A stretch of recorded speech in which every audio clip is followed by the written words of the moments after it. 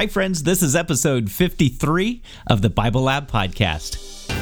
You are listening to the Bible Lab podcast, recorded before a very lively audience on the campus of Loma Linda University. Here's your host, Roy Ice. Hi, everybody. What a delight to be able to spend some more time with you.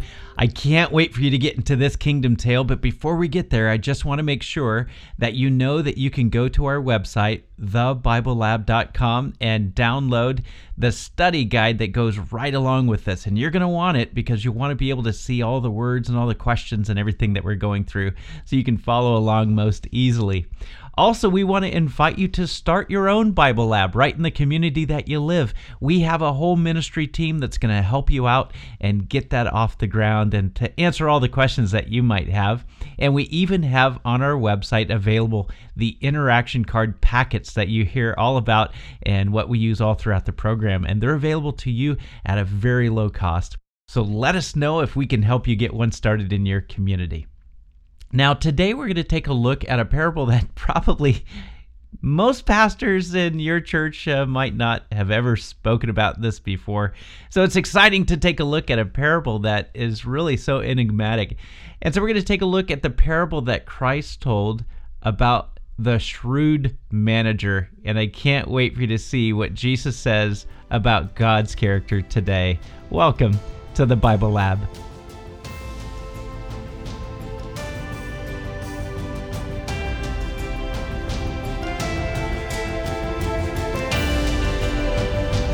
Yes, here we go. Number one, I am less likely to get fired than the people sitting to the left and right of me. You're taking your time on this one. Oh, let's look at this. I'm seeing some relationships being torn apart right now. I'm seeing sharp glances at people next to you. If they're raising a yes card, I'm seeing several maybe cards, which, by the way, means yes, they're less likely to get fired than you. I don't know how lunch is going to go, but it's already heated. Number two, in general, people are overwhelmingly gracious when they want something in return. In general, people are only overwhelmingly gracious when they want something in return. I'm seeing a majority of yes. I'm seeing looks like about 85% yes. And it looks like about 10% no and 5% maybe. Yes. Whenever someone is just overly gracious with you, don't just stop and you think, okay, what do they want? What do they want? When your child comes to you and says, oh, mother, most beautiful, generous, and talented mother, I just want to tell you how much I appreciate all your sacrifices. You know you're about to be asked to sacrifice yet one more time. So it makes us suspicious when someone's overwhelmingly gracious with us. Number three, people become more generous as they get older. I'm hearing some groaning here. I'm seeing a majority of yes. Looks like about 80% yes, 5% no, and the rest maybe. Maybe. What do those maybes mean? Does it mean maybe if they're generous when they're younger, then they're generous when they're older? If they're an old codger, a stingy person, they get more stingy? You never know. Number four, I do not own a single thing. Someone just said, that sounds like a trick question. Let me help you. Yeah, they're all trick questions. And welcome to the Bible Lab. I saw a majority of no. It looked like about 80% no, 20% yes. I didn't see very many maybes. Okay? So most of you said no, and now it's a triple negative. What do I do with that? Okay. I do not own a single thing. Most of you said no, which means that you do own something. Okay? you want to vote again? You're not wrong. You just held up the wrong card. Okay? We'll talk about that in a moment. Because if you don't understand this from a secular level, you'll never understand what Jesus said on a spiritual level. And what Jesus is about to say is you don't own anything. As much as you think you've worked and you've been blessed into owning something, the reality is, yes, you've been blessed, but God owns everything. You don't own anything. It's a mirage. It's a hallucination that you own anything. And so we'll talk about that in a moment because I see Greg's head shaking and that really makes me nervous. Number 5, God would rather have us steal from him than to be unmerciful to others. Oh, you guys are taking so long for this one. You have to vote, I'm sorry. No abstentions. If you can't figure it out, just raise a maybe. I'm seeing about 65% yes. I'm seeing about 5% no, about 10% maybes, and the rest are breaking the rules by not voting. And that group looked like about 70 people not voting today. Okay, this is the most difficult thing that we're going to go through. We are going through a parable that most pastors never preach. Why? You're about to see. It's extremely difficult because it deals with someone stealing from the master and being commended for it. Dishonest behavior, and the master says, way to go! I didn't like you before, and now I love you, now that you've done some dishonest behavior. What does that say about the character of God? Most pastors avoid this because as we typically read Scripture, we read it to ask the question, what does this say about mankind? What does this say about what I need to do in order to receive heaven? We don't read the Bible the way it was written, which is, what does this say about the character of God? And so most people in reading it, they really struggle with the parable that we're about to go into. In my opinion, the most avoided parable of all Scripture. So before we even have a chance to get into it, Greg, I'm trusting you not to get us completely off track. Help us out. What we own is our freedom of choice and our free will. Mm-hmm.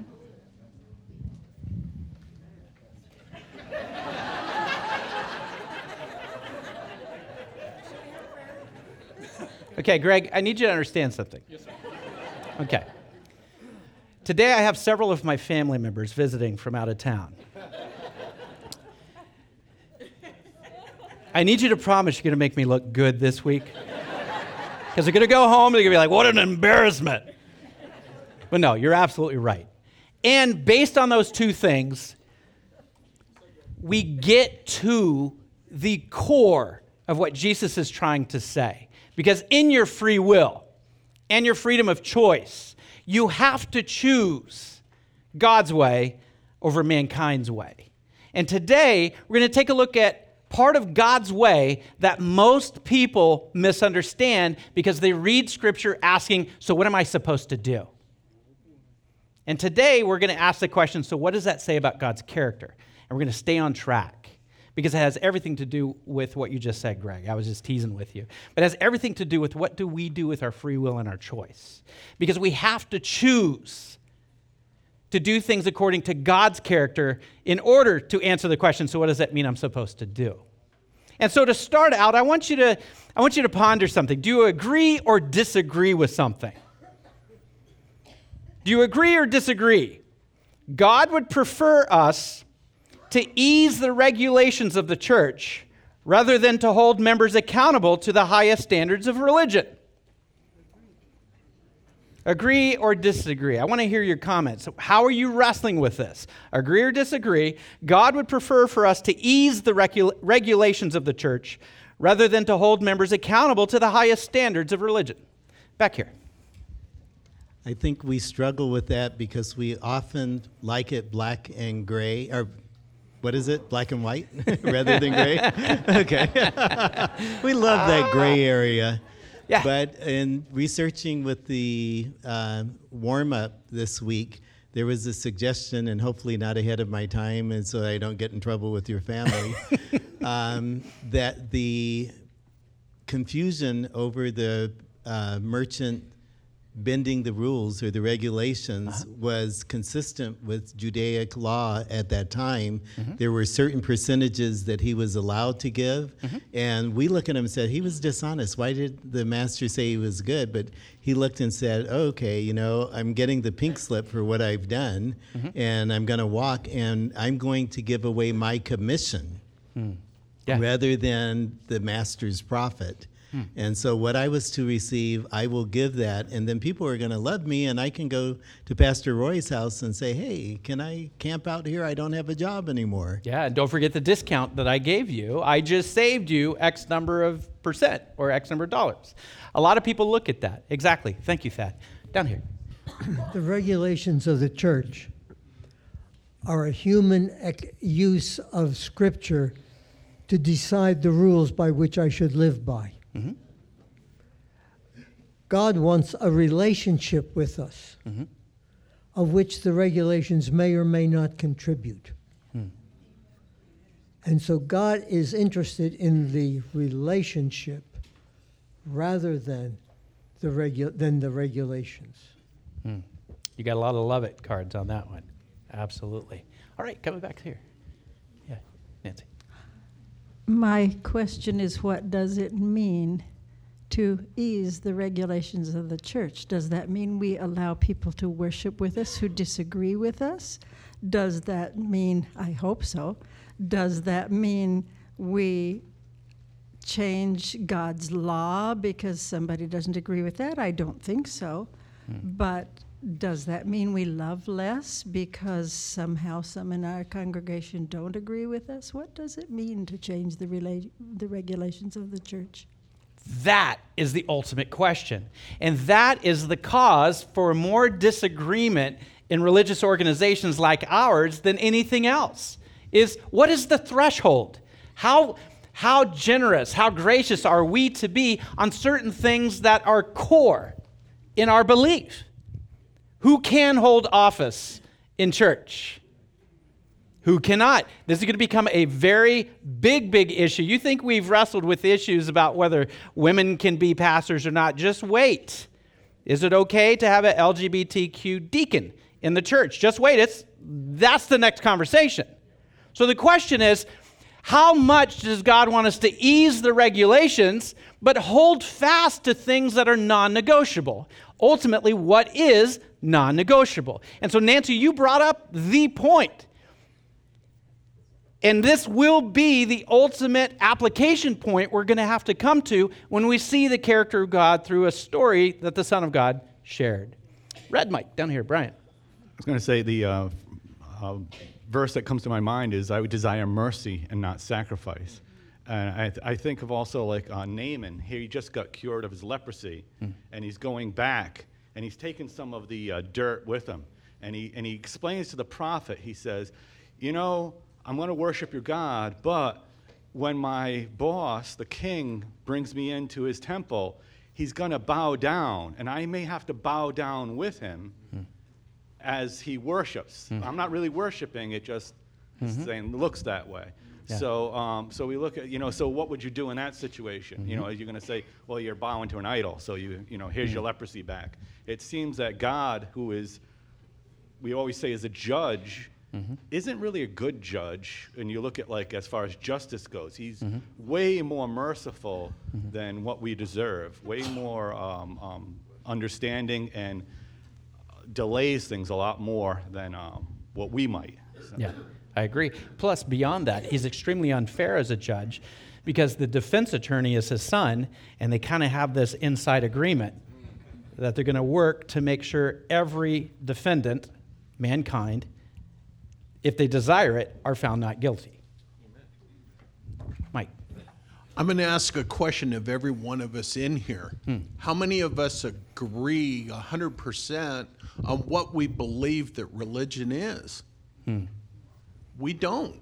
Yeah. We all have different views. We all have different ways of looking at things. Yeah. So when you say a church organizationally, we don't even agree within our own organization of what we believe. You're right, Mike. You're right. Because we all tend to have these pet beliefs.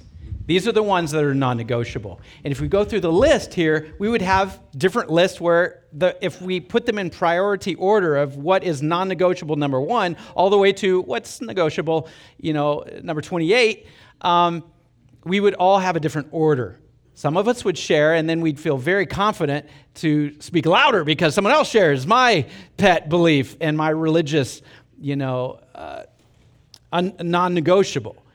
But the reality is exactly what you said, Mike. That's why we start having agitation within our church, is because different people believe different things are non-negotiable.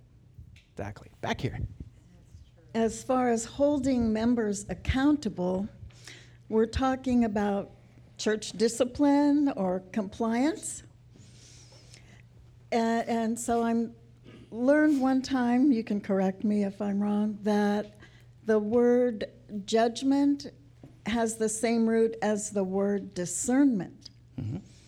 And discernment does not include a sentiment of condemnation, whereas judgment may include a sentiment of condemnation. Yeah. I'm thinking in discipline, we do have a policy of disfellowshipping. Mm-hmm. But in disfellowshipping, does the church commit to continuing relationship outside of church with a disciplined individual? Mm-hmm. That would be where mercy follows judgment. I love that, Marilyn, because what you're touching on is the church has specialized in discipline, but they've failed at redemption. And redemption is the process of making sure that your relationship is maintained while you help someone walk back into right relationship. And because of that, we've lost relationships based on disfellowships. Now, you need to understand in our denomination, the past 10 years, I have the exact stats from North America Division, out of all the people who have left the church that we were able to survey in the last 10 years, only 5% was because they had an issue with our doctrine. 91% of the people who have left our church have had absolutely no problem with our church. In fact, they didn't even have a spat with a church member. 91% left because they had no friendships in the church, no relational anchor to keep them in the church, and they drifted away, and nobody responded to them or cared or redeemed them back in relationship because they never had a relationship in the first place. That's why we do the 12 people you love. Is because the key to helping people be redeemed is they have to have relationship. With no relationship, we have no influence. With a relationship, we have influence. And so, despite the fact that our perception is that the people that we've lost have been because they've either done something or had an issue with our religious tenets, the reality is the vast majority, 91%, just drifted away, and we didn't care. At least we didn't care enough to call them and say, come back. Last comment before we go into, last two comments before we go into Scripture. Julie. I was going to say that I grew up back east in the territory where Ellen G. White started her mission. And as a kid, the most overwhelming statement I ever heard at church was, you have to look like an Adventist. You cannot distract or pull anyone else away by the way that you act or conduct yourself or dress in church, because you could lead them away from salvation. Mm-hmm. So I went to church with people who, honestly, I think were probably wonderful Christians, but the other half of my family was not Adventist. And they were so anxious to find anything wrong with them and to call them hypocrites. And I felt like I was so torn growing up. And I went to college, Adventist college, and my parents probably would say that this is worth all the cost of their tuition, that in a Bible class, the pastor said their teacher, professor, that kept me Adventist. He said, the more we judge people, we just don't realize that they're not on the journey the same place. God is still working on their hearts, and at least they're here, and they're trying, and they're making progress, but we don't know where they are, and to have more heart for them. Yeah. And that is not where I grew up. Like, you had to look perfect and hide your coffee or whatever. So I feel like, sorry, I had decaf, though. Your husband just raised a love it card. I don't know what that means. At any rate, I think that helped me to understand being an Adventist and having a little more sympathy. And I was involved several summers ago when I was back east with a person being disfellowshipped. And honestly, it was brutal. I can't even believe that we did that in a church. Yeah. And the person, like, oh, she'll come back. Never. Yeah. Never. I don't know. Yeah. That story has everything to do with what Jesus is trying to express in the parable we're going to.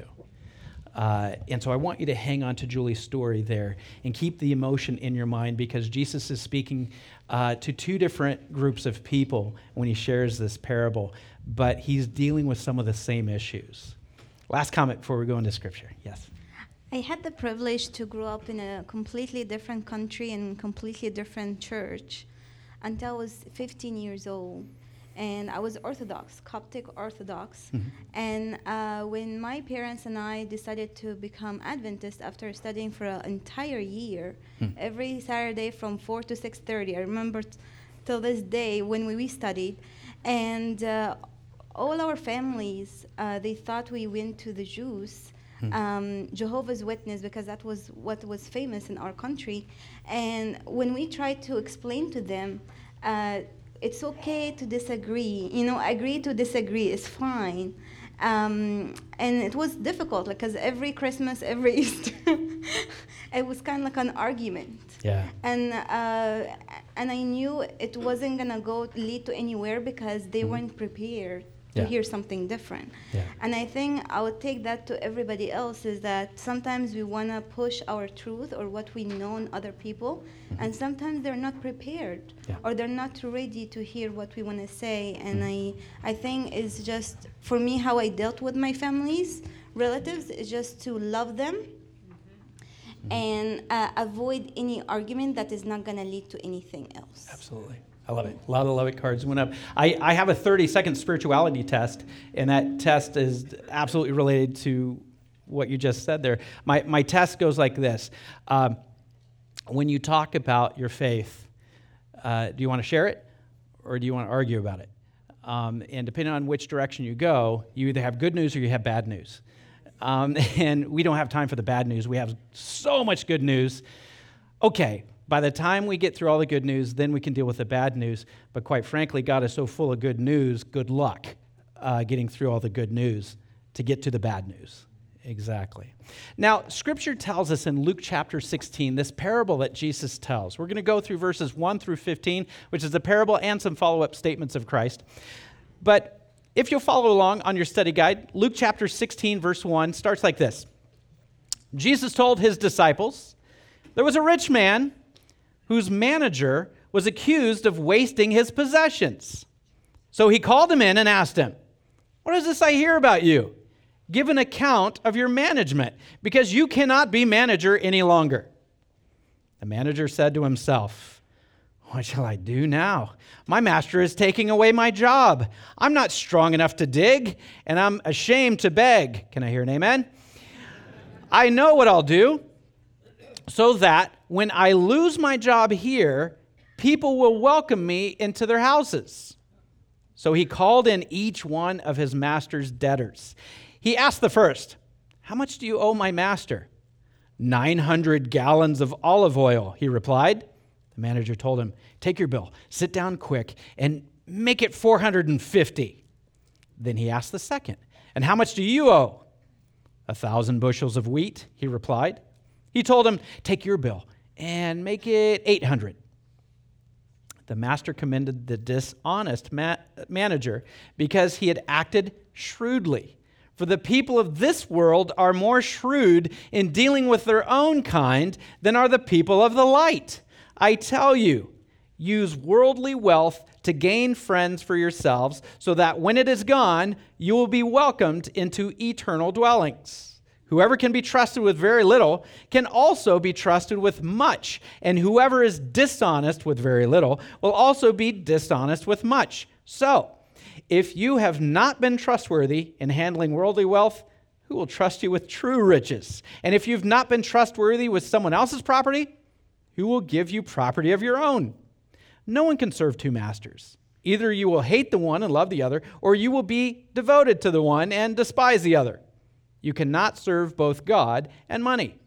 The Pharisees, who loved money, heard all this and were sneering at Jesus. He said to them, "You are the ones who justify yourselves in the eyes of others, but God knows your hearts. What people value highly is detestable in God's sight." So tell me, what have you been told? I'm sure many of you have heard this before. For some of you, it might be the first time. But for those of you who've heard this parable before, what have you been taught is the main point of this kingdom tale? What have you been told is the main point of this kingdom tale? Raise your comment card if you want to comment. Otherwise, I'm just going to have you shout it out. All right, looks like you're being private today, so we will shout it out. I'm going to take a list here. What's the first thing you've been told this is about? What? Trust. Okay, trust. What else? Can't serve two masters. Okay. What else? Honesty. Faithfulness. Okay. Faithfulness. What else? Stewardship, he says. Okay. Accountability. Wordship. Accountability.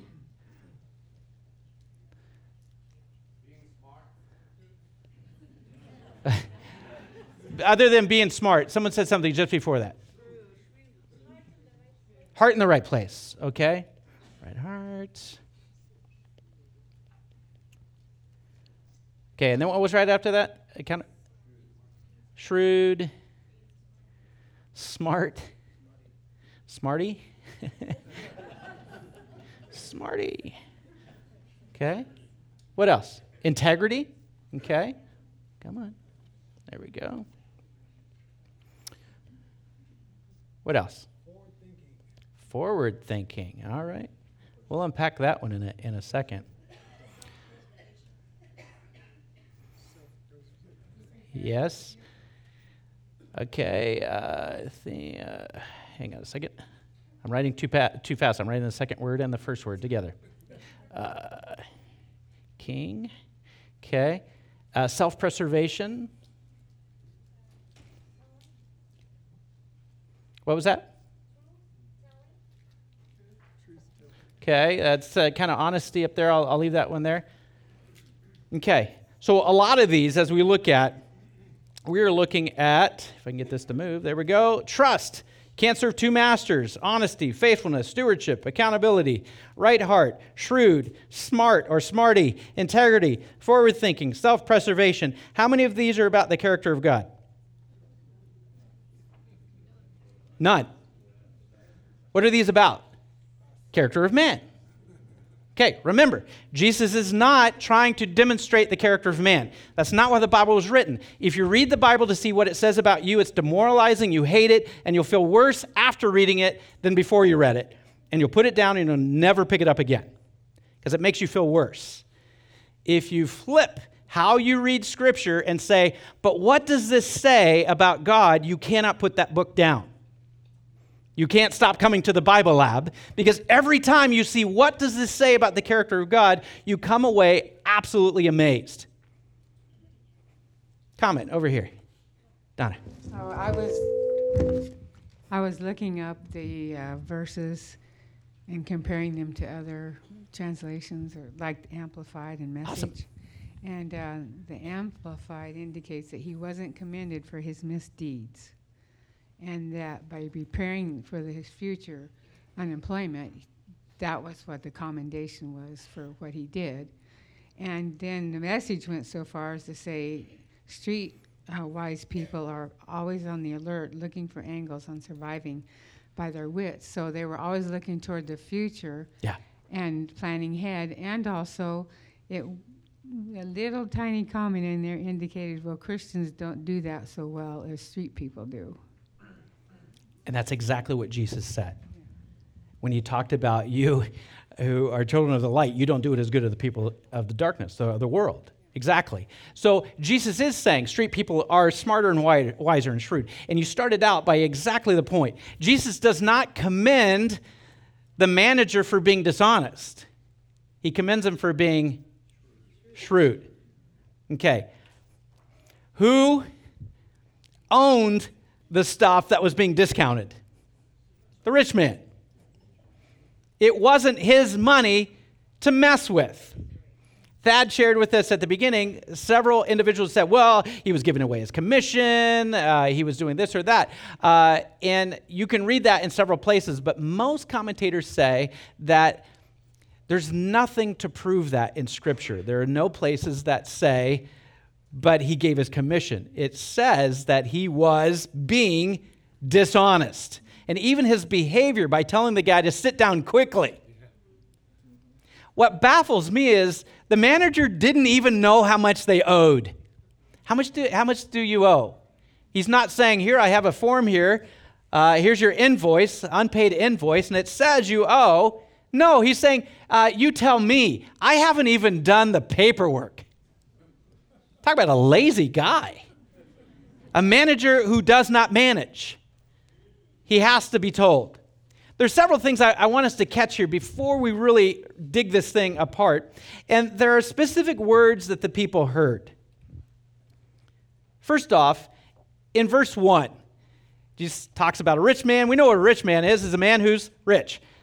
But what about a manager? What's Jesus talk about? Because this is the main character. The word manager, and you have the Greek word there, is actually a compound word. It comes from two words, oikos, which means a house, and nemo, which means to distribute or dispense. Hence, one who assigns to the members of the household their several duties and pays to each his wages. The paymaster is what this position typically was. He kept the household stores under lock and seal, giving out what was required, and for this purpose, he received a signet ring from his master.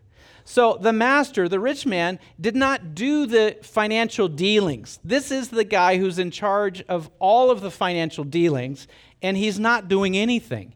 He's the laziest guy you can imagine because he's done nothing. So, verse 1, it says, he was wasting his possessions, the rich man's possessions. What does that mean? The Greek word there literally means as wasting or was wasting. So it wasn't just one point in time he wasted just one thing or a few things recently. He had done well up to that point, but he just kind of stopped a little bit. This means that the guy was just a mess from the beginning, okay? Consistently wasting, okay? It had gone on for a long time. Verse 2, the rich man comes in and says, hey, you gotta give an account. In other words, the auditor's here. You got to give us some paperwork. We can't even perform the audit. You need to give me some paperwork so I can truly understand what's going on. But literally, the Greek word there means I need you to give back. Okay? I need you to give back the account which is due, which means this guy is financially responsible. If he doesn't cut some deals, if he doesn't have some liquid cash, he's going to have to pay from his own wallet for all the money that should have been in the account. Then in verse 6, we mentioned this just earlier, where the manager tells some of the debtors, the first debtor in verse 6, he says, take your bill. In other words, take back your writings. In other words, the only person that has written down how much they owe is the debtor. He said, okay, you have the paper? Okay, go there. Scratch that out. Change the figures. Is this honest behavior? It's a secret transaction to be hurried through. Sit down quickly. Let's do this. My master hasn't seen how much you owe, so let's change it. He'll never know. This is where the dishonesty comes in. It's the master's oil, the master's bushels of wheat, it's the master's money, And the steward or the manager, depending on your translation, says, sit down, let's cook the books. Let's get a different ledger. The rich man will never know, because only we know how much is really owed. And so I'm going to give you the deal of a century. I'm going to have you sit down. Yeah, you owe me this much, but my master doesn't know that. So let's tell him you only owe this much. Can you pay me that now? You can? Okay, great. The only reason why the steward is doing this is not to replenish his master's storehouse, is it? Jesus tells us in the parable the personal motivation of the manager is quite different. What's his motivation? Save his own skin. Because he's about to get fired. Of that, he's certain. I'm getting fired. I will have no chance of keeping this job. So my motive of giving these incredible deals, coupons you've never heard of before to all these people is that when I'm out of a job and I need something personally, these people say, well, hey, he really did me a favor. I owe him one. He wants to build up as many favors as he can so that his own personal experience will not be impacted too greatly. It's selfish behavior at the expense of the master's riches. And yet, the master comes, he's been literally robbed from, and he commends the manager for his shrewdness. Wow, that was really a wise thing to do. Yeah, you're fired. But that was really a wise thing to do because you set yourself up so that the community around loves you. And because you did that, I think that was really shrewd behavior. We're going to unpack what does it say about God's character that at a time when he's robbed and his storehouse is deplenished, he's happy about those who rally the support of other people around them and increase their own personal influence despite the fact that the master paid for it all. Back here, question. I don't know if I can quite agree with that. If I had a manager and I was the rich man, yeah, this guy was trying to get back at him for getting fired. But if I was another rich man and he cut my bill in half, would I hire him? He's going to do the same thing to me. Yeah. This is what makes it baffling. And I love that you brought it up because he really condemned himself. Oh, absolutely. He did condemn himself. Yeah. So why would the rich master who was firing him say, hey, that was really good, man. You're really wise. You are so shrewd. I want others to do that. And then Jesus to repeat it. So, thank you. Because where you're at, this is the thing that made people gasp when they were hearing Jesus tell these parables. Because we're all answering the same question. Is Jesus saying that mankind should do that? No. That behavior? No. So, let's take a step back. Jesus is telling us a story about mankind, or he's telling us a story about God? Story about God. So the first thing that we have to do is we have to disregard applying it to mankind. Because God is not trying to tell us the behavior he's encouraging in us. He's trying to tell us the behavior of God in moments like this. In moments that he's ripped off. In moments that people are lazy. They have been given everything by the master. Every blessing that they have is from him. And we sit around and we do nothing with it. We're extremely lazy with the storehouse of heaven. And then there comes a day of accounting. So we have to take a step back and say, okay, if that's the approach, what does it mean, the time of accounting? What was this firing in the parable as it relates to mankind's time when they are fired and dispossessed of all of the property of God on this earth.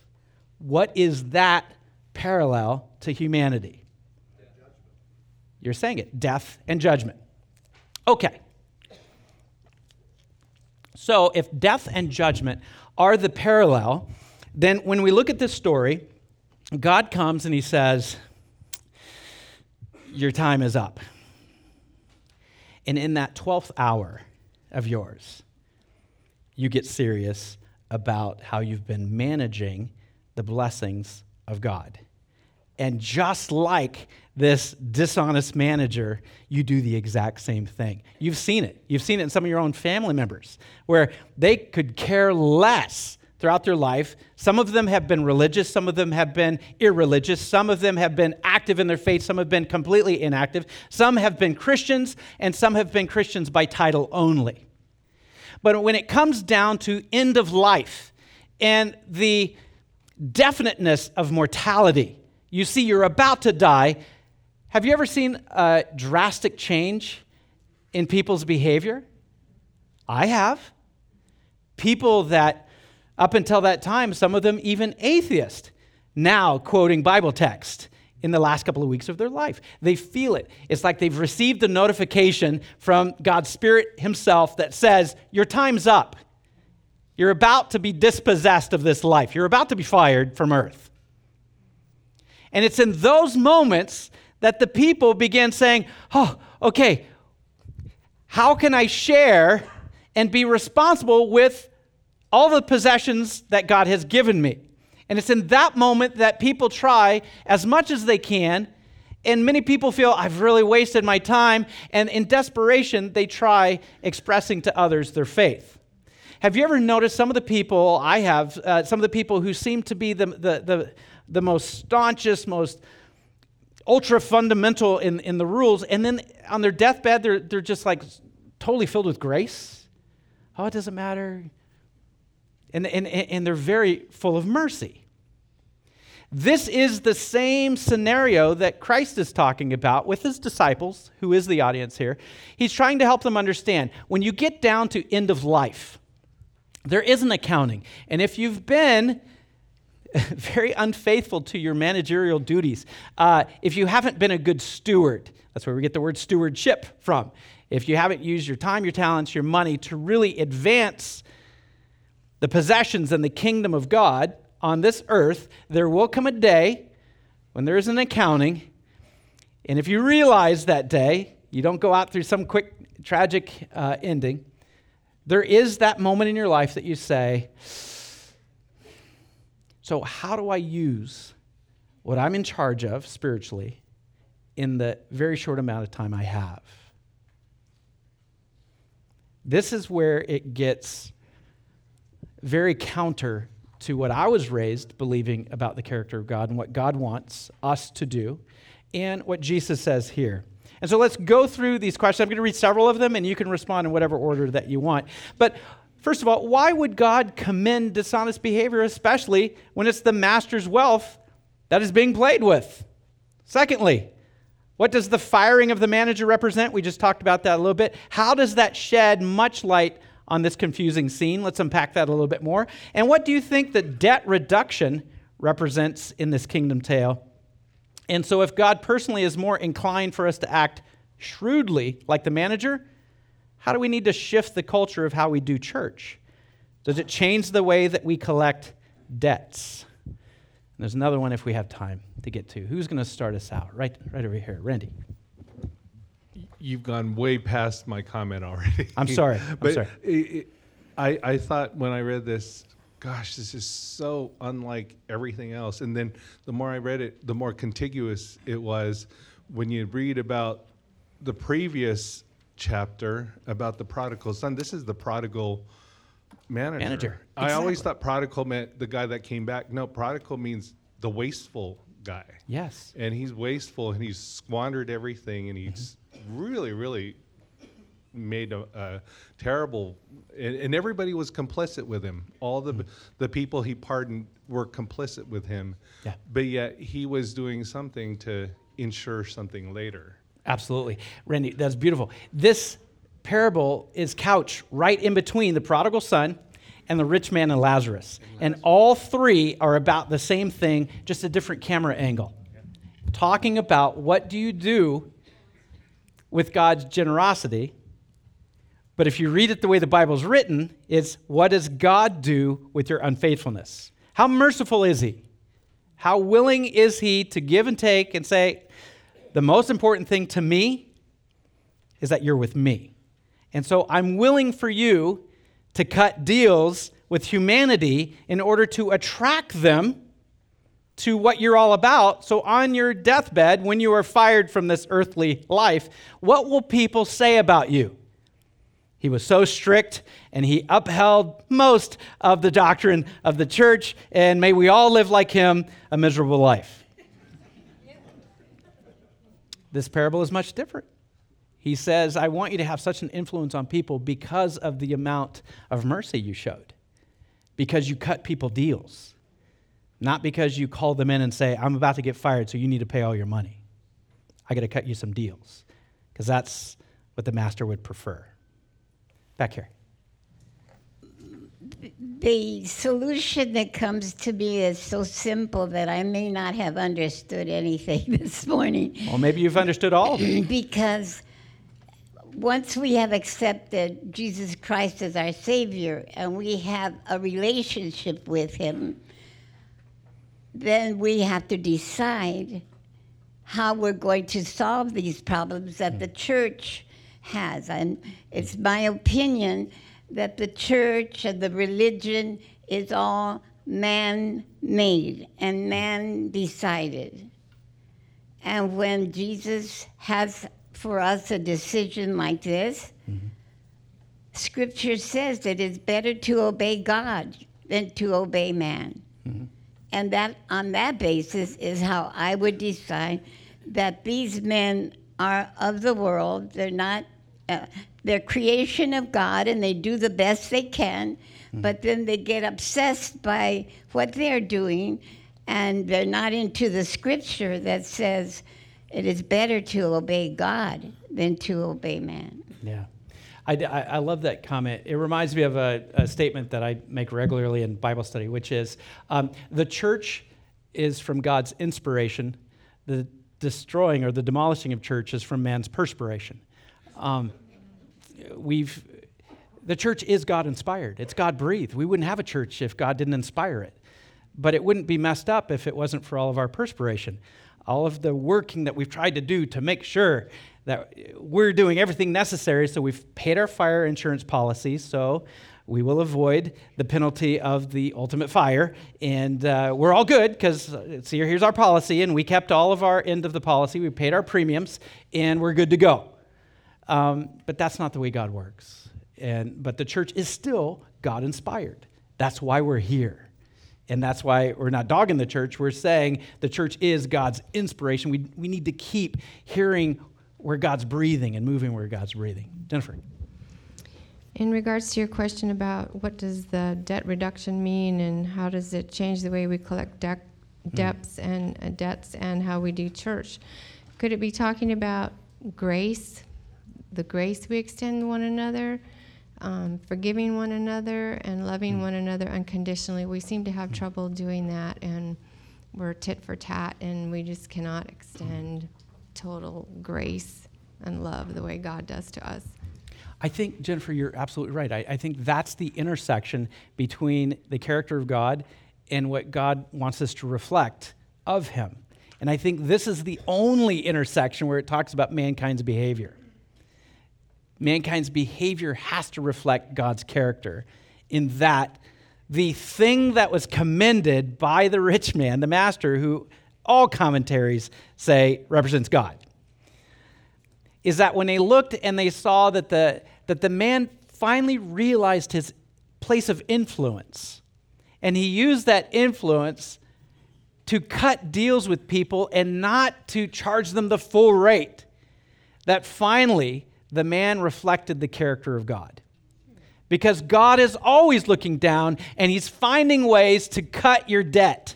In fact, he paid the entire bill, but we keep adding to it by saying, but we have to do this and we have to do that. And if you don't do this, then you're not going to be saved. God says, look, I want you to reflect my character. It says, look, I'm cutting your debt. And the more you reflect my behavior of it doesn't matter how much you owe, I'd rather you have your debt canceled than you be constantly living in this guilt-ridden experience of, I'll never get this paid for. And when you look at this parable, which God is trying to say, this is what I prefer, he's trying to say, look, I prefer it when you act like me. He's talking to his disciples. There's some people overhearing. Who are the people who are overhearing that we read at the end? The Pharisees. And Jesus directly talks to them and says, you guys have never gotten it. Financially and spiritually, you just don't get it. The character of God is all about using your influence to reflect the character of God, which is all about cutting debts. And once you start rallying people around you by saying, look, Jesus is not this demanding God who says you have to pay the full price. Jesus is about a God who says, I paid the full price. Let's cut your debts so that you want to be around me. So that when you hear I'm coming, you're excited to run toward me because I'm the guy that cut your debt. I'm the guy that gave you a deal. I'm the one that could have made you have to pay it all, but I cut it. And I said, I want you to get into a place to where now you're living in a place of stress-free, guilt-free, excited because you feel like your life has forward momentum because you're not constantly paying this debt. What Jesus is trying to say in this parable is that once you finally get the character of God, you'll start cutting other people's debt. And as you start cutting people's other debt, you're giving them some slack, you'll find that those people feel indebted to you. And while they're indebted to you, that's your opportunity to reflect the character of the Master who says, my greatest desire is to dwell with you. That is absolutely the greatest challenge for us this week, is to look at all of the friends and even all of the enemies in our lives and ask the question, how can I cut their debts so I can truly reflect the character of God the way God intends us to represent him? Oh, what an incredible message. And my prayer is with you that you, as well as myself, will be able to do that this week in a mighty way. Now, next episode you don't want to miss. The parable is called A Friend at Midnight, but it seems like anything but. Have you ever wondered what God was trying to say about how you should pray to him by this parable of a man coming and pounding on the door at midnight, and the man on the inside that seems to represent God says, go away, I don't want to open the door. What is God really trying to say about his character? I can't wait for you to find out because it's so much different than what you've probably been taught growing up. God bless you, and I can't wait for you to come back for the next episode. Thank you for listening to the Bible Lab podcast. If you're planning a trip to Southern California, make sure to reserve your VIP seats in the Bible Lab by emailing us at info@thebiblelab.com. Programs are recorded each Saturday at 10:30 a.m. We hope to see you soon. Until then, we wish you God's richest blessings as you continue to research and develop the character of God.